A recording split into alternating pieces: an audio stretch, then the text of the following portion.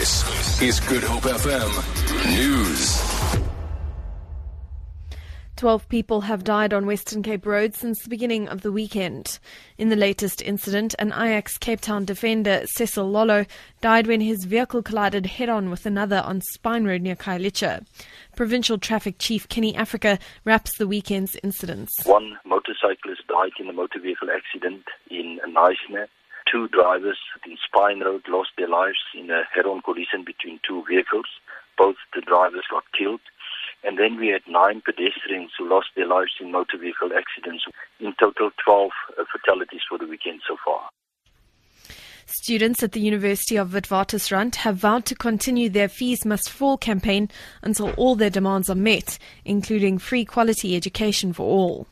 EFF's Wits leader Vuyani Pambo says the decision was made in a mass meeting yesterday afternoon. He says President Jacob Zuma's announcement on Friday that there would be no fee increase for the 2016 academic year was a step in the right direction, but students still had other demands which were not addressed. Acting Police Commissioner in the Northwest, Gannasan Naidu, has acknowledged that the public order police in Mahikeng had used excessive force on students at the Mahikeng campus last week. Students were protesting against university fee hikes and allegedly vandalized and looted the cafeteria of the campus. Several students were injured after police used rubber bullets to disperse the crowd, and 43 were arrested. Naidu says the students have the right to formally complain to the Independent Police Investigative Directorate. We have bodies that oversee how we exercise force and the power that's been given to the police. So should there be a feeling that the police have exceeded the bounds, yes, they did use force in dispersing the crowd, but should there be a feeling that they've exceeded, the Independent Complaints Investigating Directorate is available, and they can take this under investigation and make their recommendations where necessary. And finally, the World Bank says it is deeply concerned about the growing concentration of global poverty in sub-Saharan Africa.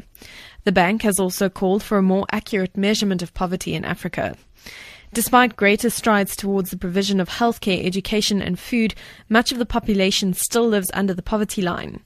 Author of the World Bank's Poverty in a Rising Africa report, Luc Christensen.